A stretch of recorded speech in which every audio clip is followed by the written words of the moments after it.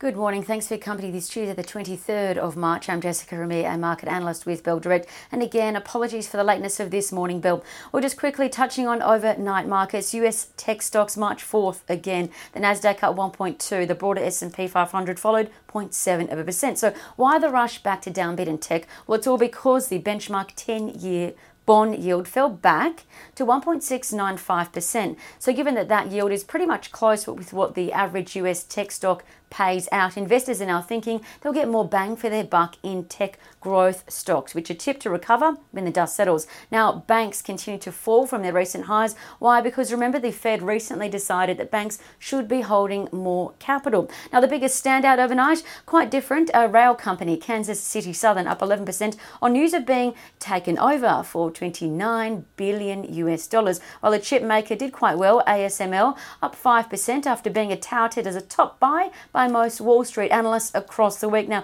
what to watch today? Well, the Aussie share market futures were earlier suggesting the market could fall 0.3%. Banks tipped to come back in focus and follow US stocks lower, bank stocks that is. But I think it could be Groundhog Day again, just like yesterday. The futures were down and the ASX 200 rose 0.7% thanks to Crown Resorts takeover offer. But something to note today is the 1-year anniversary of the COVID-19 rock bottom, and since then the market has actually gained 48%. So the thinking now is that fundamentals and technicals are suggesting the market will continue to rise over the longer term, but in the shorter term we're continuing to see a consolidation. Many investors are adjusting their portfolios as we head into this next phase of economic growth. Today the focus, though, two key areas: rebounding tech stocks and secondly company news, and there's plenty of that to go by. Speaking of, Kathmandu KMD reported results today after being removed from the ASX 300. Now, KMD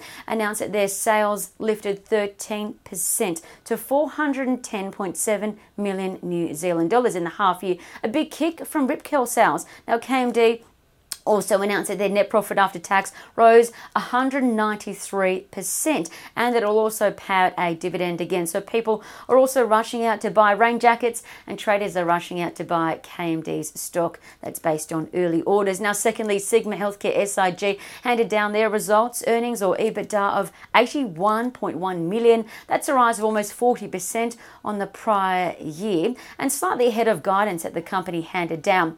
And thirdly, New Hope Corp NHC reported results noting it sold 23% less coal in the half year than the same time last year, but higher coal prices helped their balance sheet. Specifically, coal prices are up 48% on the monthly average since October, and NHC's shares are breaking out, so keep an eye on that.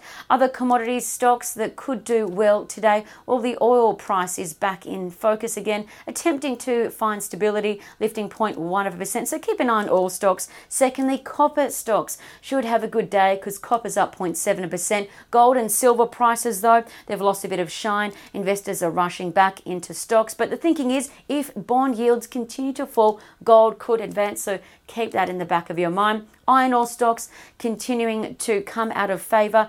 The iron ore price continues to fall. It lost 0.4%. Rio Tinto, listed in New York, fell 0.6%, but BHP rose 0.5% in New York. And keep an eye on some of those most traded stocks from yesterday for our active trader desk. Bell Direct Advantage, they included FNP, which fell 83%, ONE, which gained 9%, and 88E, which lifted 35%. Now, trading ideas that could be worth a look. Bell Potter initiated coverage of a company called EROAD, ERD, as a buy with a bullish $4.87 target. Now, yesterday, ERD up 1.4% to $3.70. Now, ERD, it's a fleet tech management company for trucks, etc. It's got a strong track record of revenue growth and is in early stages of expanding their tech platform.